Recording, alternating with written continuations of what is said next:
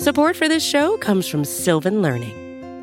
When children love learning, they can tackle any challenge life throws at them. Sylvan's Insight Assessment can help you determine if your child is ready for what's ahead.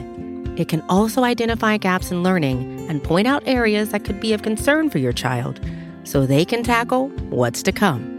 And right now, it's the best price of the year at $29.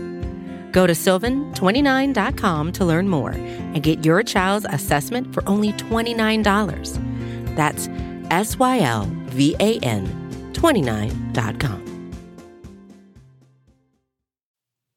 The Custom House, Part 2. Such were some of the people with whom I now found myself connected. I took it in good part at the hands of Providence, that I was thrown into a position so little akin to my past habits, and set myself seriously to gather from it whatever profit was to be had.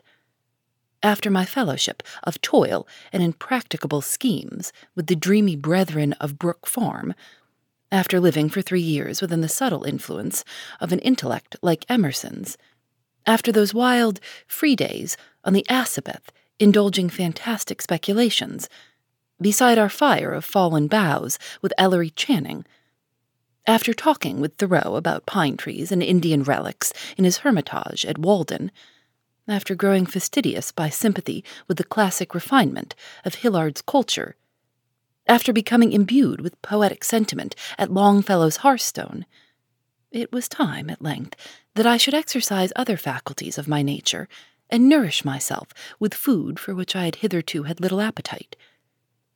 Even the old inspector was desirable as a change of diet to a man who had known Alcott. I look upon it as an evidence, in some measure, of a system naturally well-balanced, and lacking no essential part of a thorough organization, that, with such associates to remember, I could mingle at once with men of altogether different qualities, and never murmur at the change. Literature, its exertions and objects, were now of little moment in my regard. I cared not at this period for books. They were apart from me. Nature, except it were human nature, the nature that is developed in earth and sky, was in one sense hidden from me. And all the imaginative delight wherewith it had been spiritualized passed away out of my mind.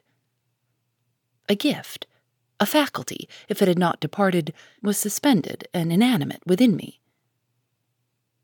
There would have been something sad, unutterably dreary in all this, had I not been conscious that it lay at my own option to recall whatever was valuable in the past. It might be true, indeed, that this was a life which could not with impunity be lived too long. Else it might have made me permanently other than I had been without transforming me into any shape which it would be worth my while to take. But I never considered it as other than a transitory life. There was always a prophetic instinct, a low whisper in my ear, that within no long period, and whenever a new change of custom should be essential to my good, a change would come. Meanwhile, there I was, a surveyor of the revenue, and, so far as I've been able to understand, as good a surveyor as need be. A man of thought, fancy, and sensibility, had he 10 times the surveyor's portion of those qualities, may at any time be a man of affairs, if he will only choose to give himself the trouble. My fellow officers, and the merchants and sea captains with whom my official duties brought me into any manner of connection, viewed me in no other light, and probably knew me in no other character. None of them, I presume, had ever read a page of mine in editing, or would have cared a fig the more for me if they had read them all. Nor would it have mended the matter, in the least, had those same unprofitable pages been written with a pen like that of Burns or of Chaucer, each of whom was a custom-house officer in his day, as well as I.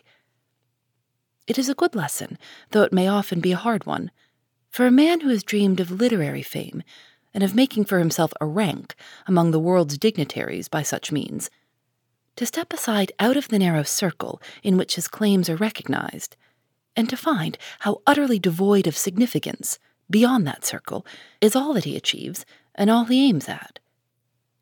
I know not that I especially needed the lesson, either in the way of warning or rebuke, but at any rate, I learned it thoroughly.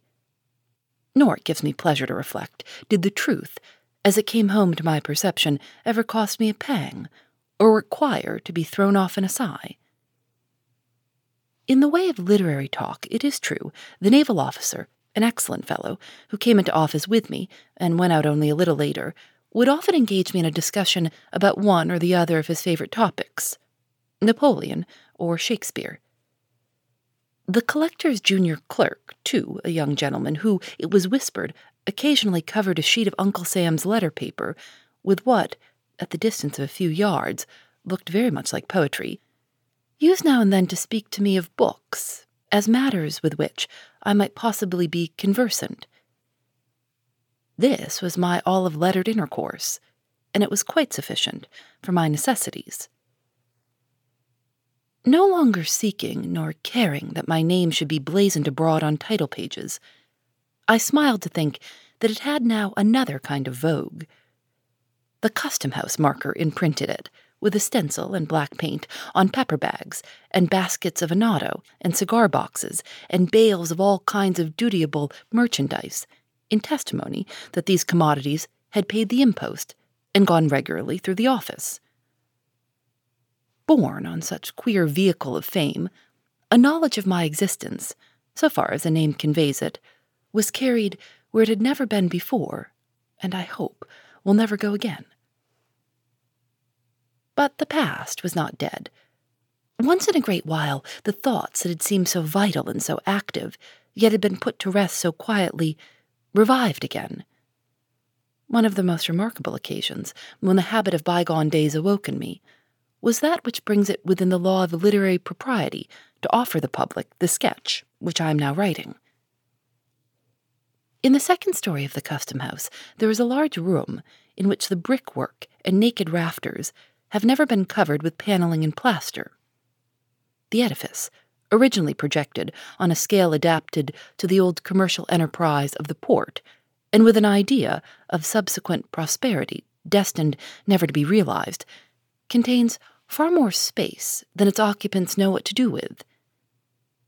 This airy hall, therefore, over the collector's apartments, remains unfinished to this day, and in spite of the aged cobwebs that festoon its dusky beams, appears still to await the labor of the carpenter and mason. At one end of the room, in a recess, were a number of barrels, piled one upon another, containing bundles of official documents. Large quantities of similar rubbish lay lumbering the floor. It was sorrowful to think how many days and weeks and months and years of toil had been wasted on these musty papers, which were now only an encumbrance on earth and were hidden away in this forgotten corner, nevermore to be glanced at by human eyes. But then, what reams of other manuscripts, filled not with the dullness of official formalities, but with the thought of inventive brains and the rich effusion of deep hearts, had gone equally to oblivion, and that, moreover, without serving a purpose in their day, as these heaped-up papers had, and saddest of all, without purchasing for their writers the comfortable livelihood which the clerks of the Custom House had gained by these worthless scratchings of the pen. Yet not altogether worthless, perhaps, as materials of local history. Here, no doubt, statistics of the former commerce of Salem might be discovered, and memorials of her princely merchants, old King Derby, old Billy Grey, old Simon Forrester, and many another magnate in his day, whose powdered head, however, was scarcely in the tomb before his mountain pile of wealth began to dwindle. The founders of the greater part of the families which now compose the aristocracy of Salem might here be traced. From the petty and obscure beginnings of their traffic, at periods generally much posterior to the Revolution, upward to what their children look upon as long-established rank.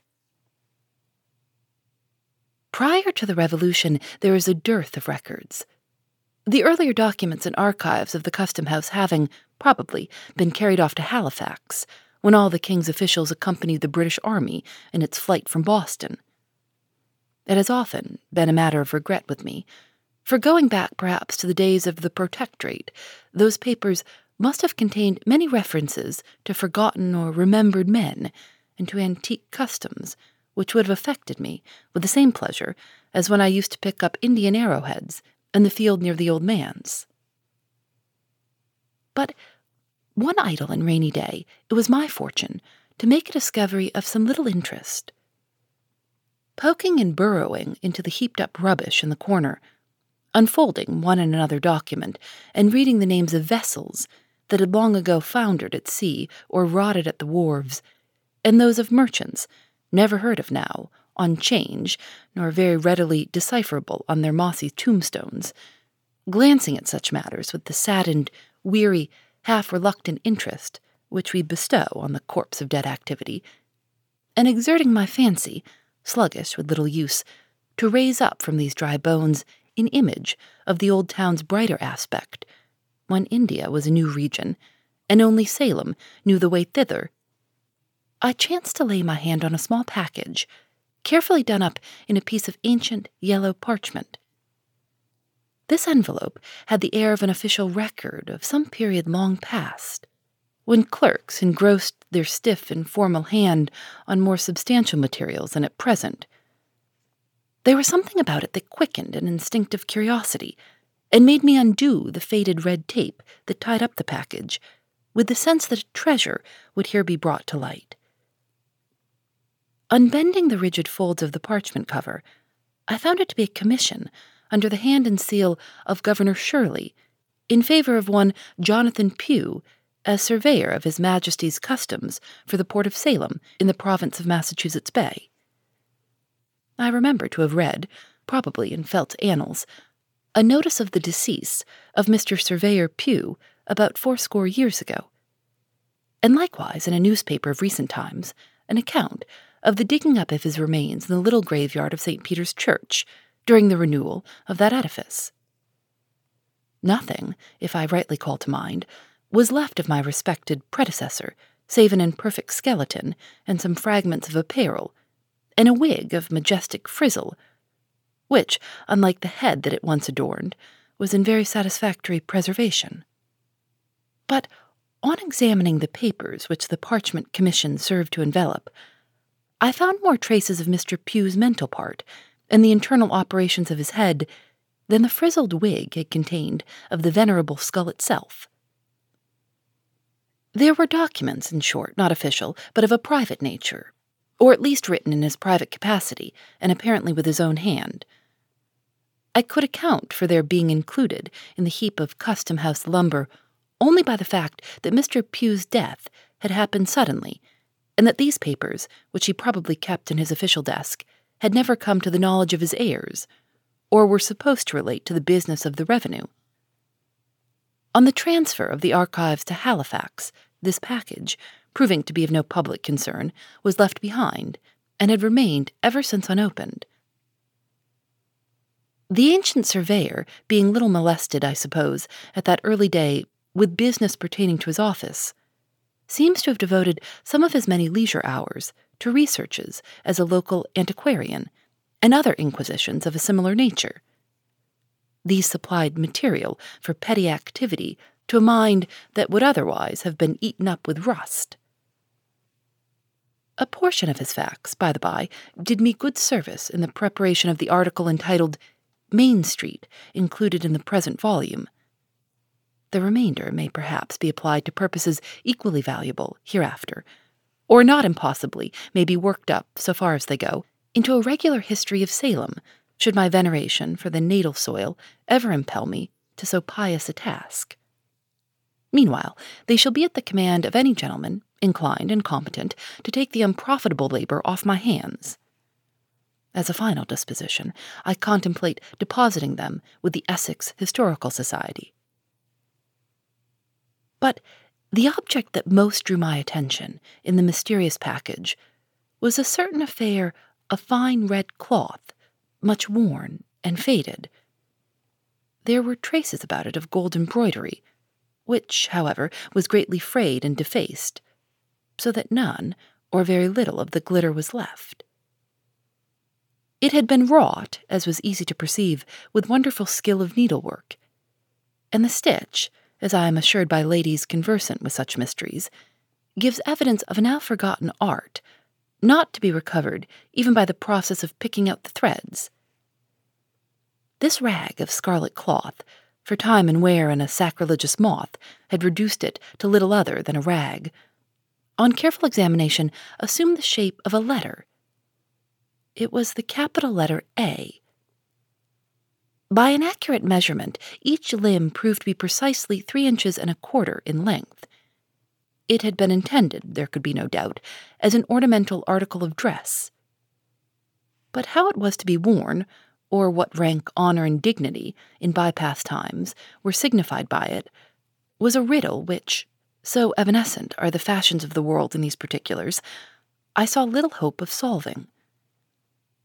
And yet it strangely interested me. My eyes fastened themselves upon the old scarlet letter, and would not be turned aside. Certainly there was some deep meaning in it, most worthy of interpretation, and which, as it were, streamed forth from the mystic symbol, subtly communicating itself to my sensibilities, but evading the analysis of my mind. While thus perplexed and coagitating among other hypotheses, whether the letter might not have been one of those decorations which the white men used to contrive in order to take the eyes of Indians, I happened to place it on my breast. It seemed to me, the reader may smile, but must not doubt my word, it seemed to me then that I experienced a sensation not altogether physical, yet almost so, of burning heat, as if the letter were not of red cloth, but red-hot iron. I shuddered and involuntarily let it fall upon the floor. In the absorbing contemplation of the scarlet letter, I had hitherto neglected to examine a small roll of dingy paper around which it had been twisted. This I now opened and had the satisfaction to find, recorded by the old surveyor's pen, a reasonably complete explanation of the whole affair. There were several foolscap sheets containing many particulars respecting the life and conversation of one Hester Prynne, who appeared to have been rather a noteworthy personage in the view of our ancestors. She had flourished during the period between the early days of Massachusetts and the close of the 17th century. Aged persons, alive in the time of Mr. Surveyor Pugh, and from whose oral testimony he had made up his narrative, remembered her, in their youth, as a very old, but not decrepit woman, of a stately and solemn aspect. It had been her habit, from almost immemorial date, to go about the country as a kind of voluntary nurse, and doing whatever miscellaneous good she might, taking upon herself likewise to give advice in all matters, especially those of the heart, by which means, as a person of such propensities inevitably must, she gained from many people the reverence due to an angel, but I should imagine was looked upon by others as an intruder and a nuisance. Prying further into the manuscript, I found the record of other doings and sufferings of this singular woman, for most of which the reader is referred to the story entitled The Scarlet Letter, and it should be borne carefully in mind that the main facts of that story are authorized and authenticated by the document of Mr. Surveyor Pugh. The original papers, together with the Scarlet Letter itself, a most curious relic, are still in my possession, and shall be freely exhibited to whomsoever, induced by the great interest of the narrative, may desire a sight of them.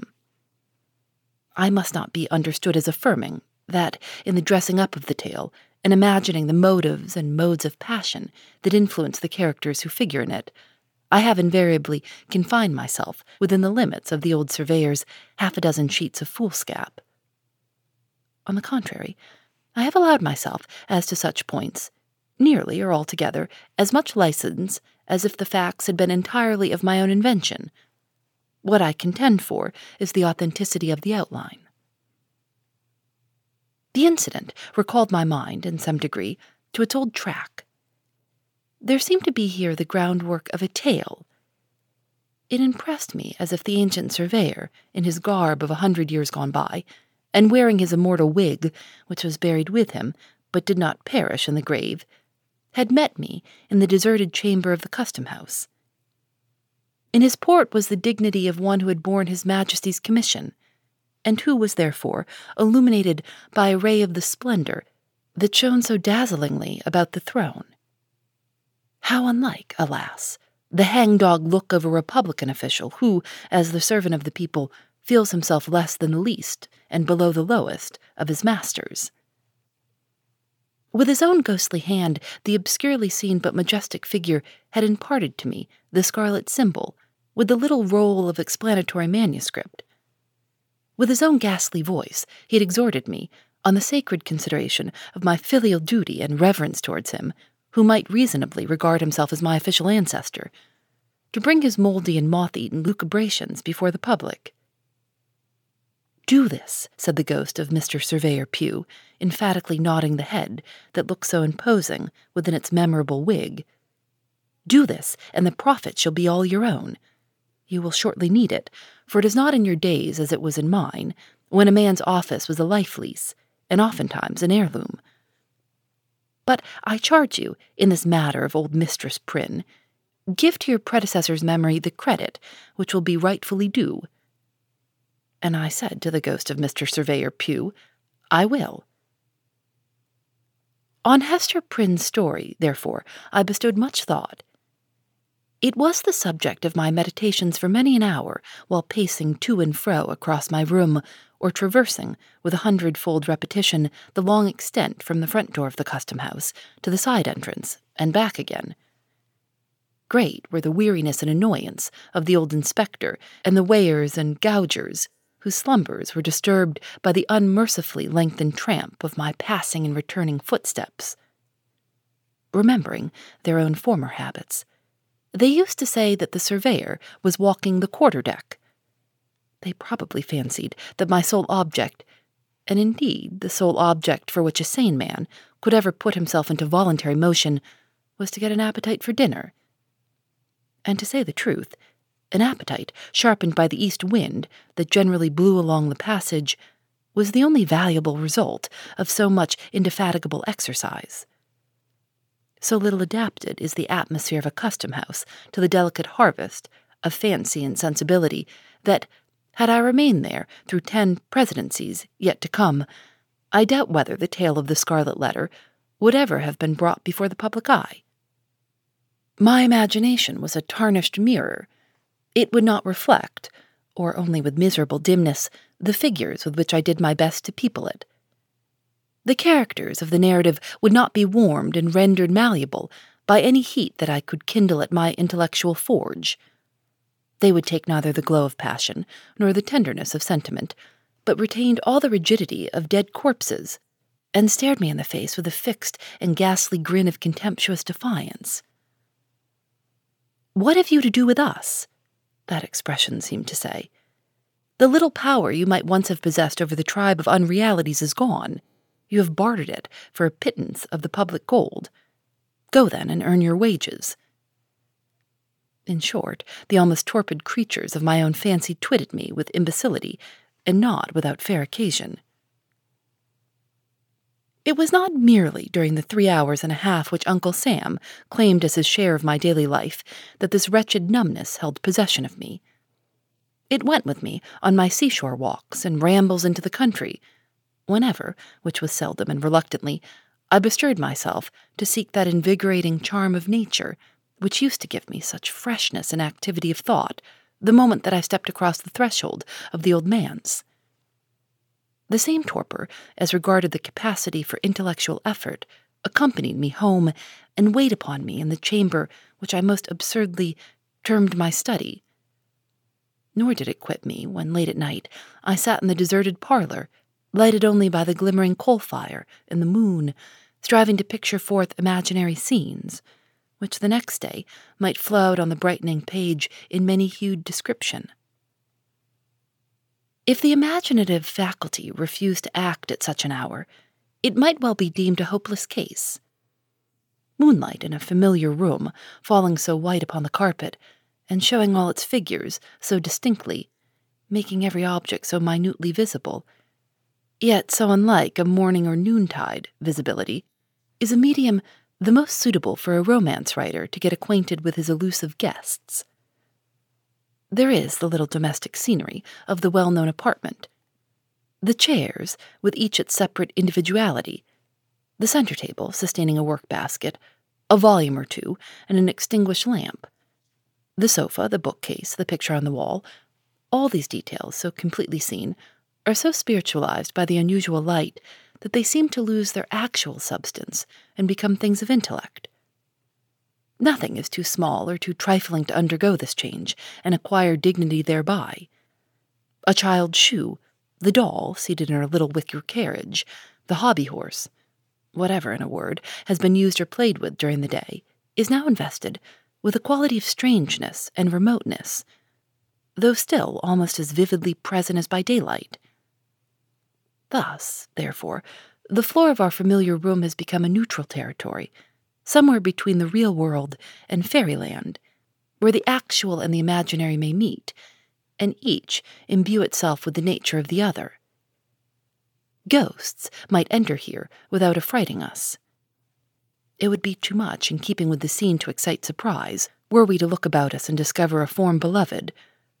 But gone hence, now sitting quietly in a streak of this magic moonshine, with an aspect that would make us doubt whether it had returned from afar, or had never once stirred from our fireside. The somewhat dim coal fire has an essential influence in producing the effect which I would describe. It throws its unobtrusive tinge throughout the room with a faint ruddiness upon the walls and ceiling, and a reflected gleam from the polish of the furniture. This warmer light mingles itself with the cold spirituality of the moonbeams, and communicates, as it were, a heart and sensibilities of human tenderness to the forms which fancy summons up. It converts them from snow images into men and women. Glancing at the looking-glass, we behold, deep within its haunted verge, the smoldering glow of the half-extinguished anthracite, the white moonbeams on the floor, and a repetition of all the gleam and shadow of the picture, with one remove further from the actual and nearer to the imaginative.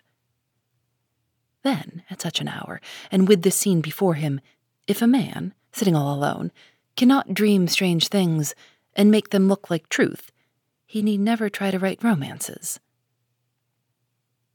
But for myself, during the whole of my custom-house experience, moonlight and sunshine and the glow of firelight were just alike in my regard, and neither of them was one whit more veil than the twinkle of a tallow candle. An entire class of susceptibilities, and a gift connected with them, of no great richness or value, but the best I had, was gone from me.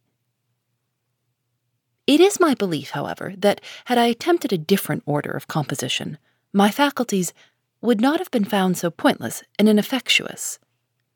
I might, for instance, have contented myself with writing out the narratives of a veteran shipmaster, one of the inspectors, whom I should be most ungrateful not to mention, since scarcely a day passed that he did not stir me to laughter and admiration by his marvelous gifts as a storyteller. Could I have preserved the picturesque force of his style, and the humorous coloring which nature taught him how to throw over his descriptions, the result, I honestly believe, would have been something new in literature. Or I might readily have found a more serious task. It was a folly, with the materiality of this daily life pressing so intrusively upon me, to attempt to fling myself back into another age, or to insist on creating the semblance of a world out of airy matter, when at every moment the impalpable beauty of my soap bubble was broken by the rude contact of some actual circumstance. The wiser effort would have been to diffuse thought and imagination through the opaque substance of today, and thus to make it a bright transparency. To spiritualize the burden that began to weigh so heavily, to seek resolutely the true and indestructible value that lay hidden in the petty and wearisome incidents and ordinary characters with which I was now conversant. The fault was mine. The page of life that was spread out before me seemed dull and commonplace, only because I had not fathomed its deeper import.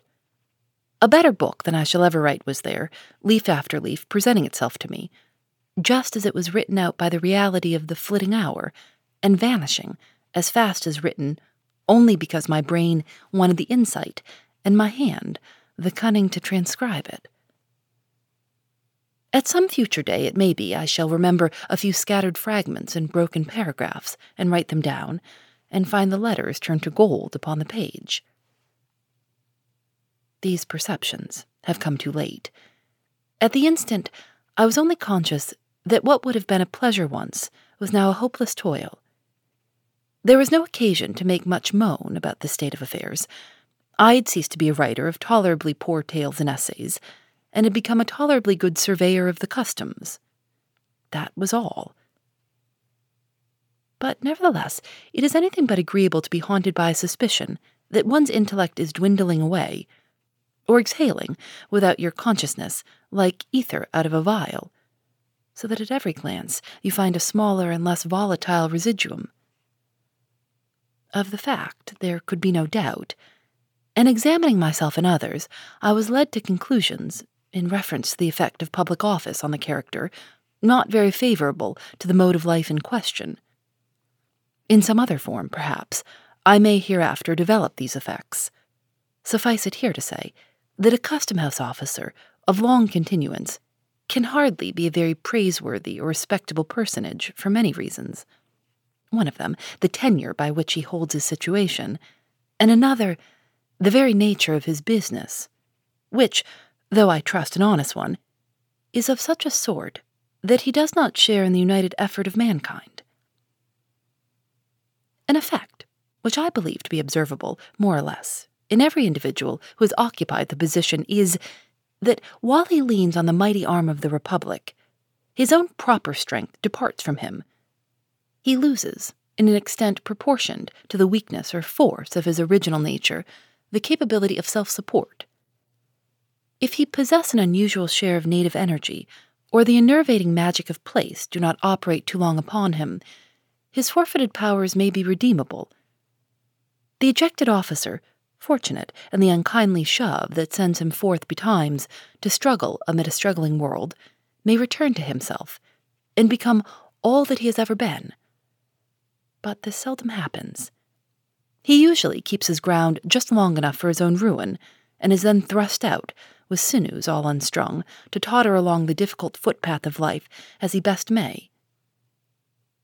Conscious of his own infirmity, that his tempered steel and elasticity are lost, he forever afterwards looks wistfully about him in quest of support external to himself.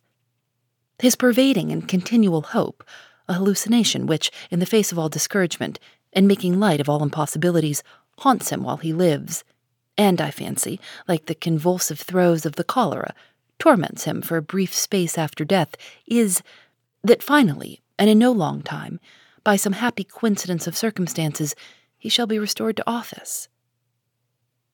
This faith, more than anything else, steals the pith and availability out of whatever enterprise he may dream of undertaking. Why should he toil and moil, and be at so much trouble to pick himself up out of the mud, when in a little while hence the strong arm of his uncle will raise and support him? Why should he work for his living here, or go to dig gold in California, when he is so soon to be made happy, at monthly intervals, with a little pile of glittering coin out of his uncle's pocket? It is sadly curious to observe how slight a taste of office suffices to inject a poor fellow with this singular disease. Uncle Sam's gold, meaning no disrespect to the worthy old gentleman, has in this respect a quality of enchantment like that of the devil's wages. Whoever touches it should look well to himself, or he may find the bargain to go hard against him, involving, if not his soul, yet many of its better attributes: its sturdy force, its courage and constancy, its truth, its self-reliance, and all that gives the emphasis to manly character. Here was a fine prospect in the distance. Not that the surveyor brought the lesson home to himself, or admitted that he could be so utterly undone, either by continuance in office or ejectment.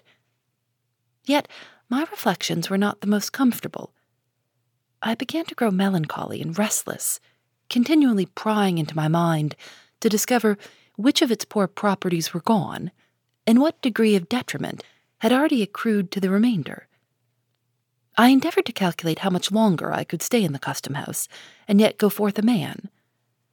To confess the truth, it was my greatest apprehension, as it would never be a measure of policy to turn out so quiet an individual as myself, and it being hardly in the nature of a public officer to resign, it was my chief trouble, therefore, that I was likely to grow gray and decrepit in the surveyorship, and become much such another animal as the old inspector.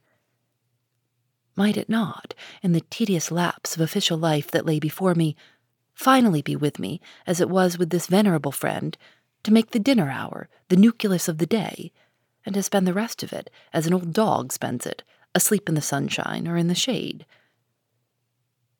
A dreary look forward, this, for a man who felt it to be the best definition of happiness, to live throughout the whole range of his faculties and sensibilities. But all this while I was giving myself very unnecessary alarm. Providence had meditated better things for me than I could possibly imagine for myself. A remarkable event of the 3rd year of my surveyorship, to adopt the tone of P.P., was the election of General Taylor to the presidency. It is essential, in order to form a complete estimate of the advantages of official life, to view the incumbent at the incoming of a hostile administration. His position is then one of the most singularly irksome and, in every contingency, disagreeable that a wretched mortal can possibly occupy, with seldom an alternative of good on either hand, although what presents itself to him as the worst event may very probably be the best. But it is a strange experience, to a man of pride and sensibility, to know that his interests are within the control of individuals who neither love nor understand him, and by whom, since one or the other must needs happen, he would rather be injured than obliged. Strange, too, for one who has kept his calmness throughout the contest, to observe the bloodthirstiness that is developed in the hour of triumph, and to be conscious that he is himself among its objects. There are few uglier traits of human nature than this tendency, which I now witnessed in men no worse than their neighbors, to grow cruel, merely because they possess the power of inflicting harm. If the guillotine, as applied to office-holders, were a literal fact, instead of one of the most apt of metaphors, it is my sincere belief that the active members of the victorious party were sufficiently excited to have chopped off all our heads, and have thanked heaven for the opportunity. It appears to me, who have been a calm and curious observer, as well in victory as defeat, that this fierce and bitter spirit of malice and revenge has never distinguished the many triumphs of my own party, as it now did that of the Whigs. The Democrats take the offices as a general rule because they need them, and because the practice of many years has made it the law of political warfare, which, unless a different system be proclaimed, it were weakness and cowardice to murmur at. But the long habit of victory has made them generous. They know how to spare when they see occasion, and when they strike, the axe may be sharp, indeed, but its edge is seldom poisoned with ill will, nor is it their custom to kick the head which they have just struck off. In short, unpleasant as was my predicament at best, I saw much reason to congratulate myself that I was on the losing side rather than the triumphant one. If, heretofore, I had been none of the warmest of partisans, I began now, at this season of peril and adversity, to be pretty acutely sensible with which party my predilections lay. Nor was it without something like regret and shame that, according to a reasonable calculation of chances, I saw my own prospect of retaining office to be better than those of my Democratic brethren. But who can see an inch into the future beyond his nose? My own head was the first that fell. The moment when a man's head drops off is seldom or never, I am inclined to think, precisely the most agreeable of his life. Nevertheless, like the greater part of our misfortunes, even so serious a contingency brings its remedy and consolation with it, if the sufferer will but make the best, rather than the worst, of the accident which has befallen him. In my particular case, the consolatory topics were close at hand, and indeed had suggested themselves to my meditations a considerable time before it was requisite to use them. In view of my previous weariness of office and vague thoughts of resignation, my fortune somewhat resembled that of a person who should entertain an idea of committing suicide, and although beyond his hopes, meet with the good hap to be murdered. In the custom-house, as before in the old man's, I had spent 3 years, a term long enough to rest a weary brain, long enough to break off old intellectual habits and make room for new ones, long enough and too long to have lived in an unnatural state, doing what was really of no advantage nor delight to any human being, and withholding myself from toil that would, at least, have stilled an unquiet impulse in me. Then, moreover, as regarded his unceremonious ejectment, the late surveyor was not altogether ill-pleased to be recognized by the Whigs as an enemy, since his inactivity in political affairs, his tendency to roam, at will, in that broad and quiet field where all mankind may meet, rather than confine himself to those narrow paths where brethren of the same household must diverge from one another, had sometimes made it questionable with his brother Democrats whether he was a friend. Now, after he had won the crown of martyrdom, though with no longer a head to wear it on, the point might be looked upon as settled. Finally, little heroic as he was, it seemed more decorous to be overthrown in the downfall of the party with which he had been content to stand, than to remain a forlorn survivor, when so many worthier men were falling. And, at last, after subsisting for 4 years on the mercy of a hostile administration, to be compelled then to define his position anew and claim the yet more humiliating mercy of a friendly one. Meanwhile, the press had taken up my affair and kept me for a week or two, careening through the public prints in my decapitated state, like Irving's Headless Horseman, ghastly and grim and longing to be buried, as a politically dead man ought. So much for my figurative self. The real human being, all this time, with his head safely on his shoulders, had brought himself to the comfortable conclusion that everything was for the best, and making an investment in ink, paper, and steel pens, had opened his long-disused writing desk, and was again a literary man. Now it was that the lucubrations of my ancient predecessor, Mr. Surveyor Pugh, came into play. Rusty through long idleness, some little space was requisite before my intellectual machinery could be brought to work upon the tale, with an effect in any degree satisfactory. Even yet, though my thoughts were ultimately much absorbed in the task, it wears, to my eye, a stern and somber aspect, too much ungladdened by genial sunshine, too little relieved by the tender and familiar influences which soften almost every scene of nature and real life, and undoubtedly should soften every picture of them. This uncaptivating effect is perhaps due to the period of hardly accomplished revolution and still seething turmoil in which the story shaped itself. It is no indication, however, of a lack of cheerfulness in the writer's mind, for he was happier while straying through the gloom of these sunless fantasies than at any time since he had quitted the old manse. Some of the briefer articles which contribute to make up the volume had likewise been written since my involuntary withdrawal from the toils and honors of public life, and the remainder are gleaned from annuals and magazines of such antique date that they have gone round the circle and come back to novelty again. Keeping up the metaphor of the political guillotine, the whole may be considered as the posthumous papers of a decapitated surveyor, and the sketch, which I am now bringing to a close, if too autobiographical for a modest person to publish in his lifetime, will readily be excused in a gentleman who writes from beyond the grave. Peace be with all the world, my blessing on my friends, my forgiveness to my enemies, for I am in the realm of quiet. The life of the custom-house lies like a dream behind me. The old inspector, who, by the by, I regret to say, was overthrown and killed by a horse some time ago, else he would certainly have lived forever. He and all those other venerable personages who sat with him at the receipt of custom are but shadows in my view, white-headed and wrinkled images which my fancy used to sport with, and has now flung aside forever. The merchants, Pingree, Phillips, Shepherd, Upton, Kimball, Bertram, Hunt, these and many other names which had such a classic familiarity for my ear 6 months ago, these men of traffic who seem to occupy so important a position in the world, how little time has it required to disconnect me from them all, not merely in act, but recollection. It is with an effort that I recall the figures of these few.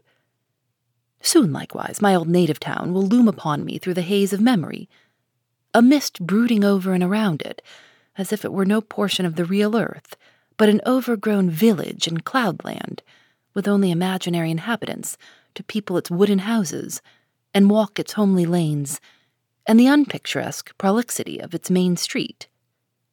Henceforth, it ceases to be a reality of my life. I am a citizen of somewhere else.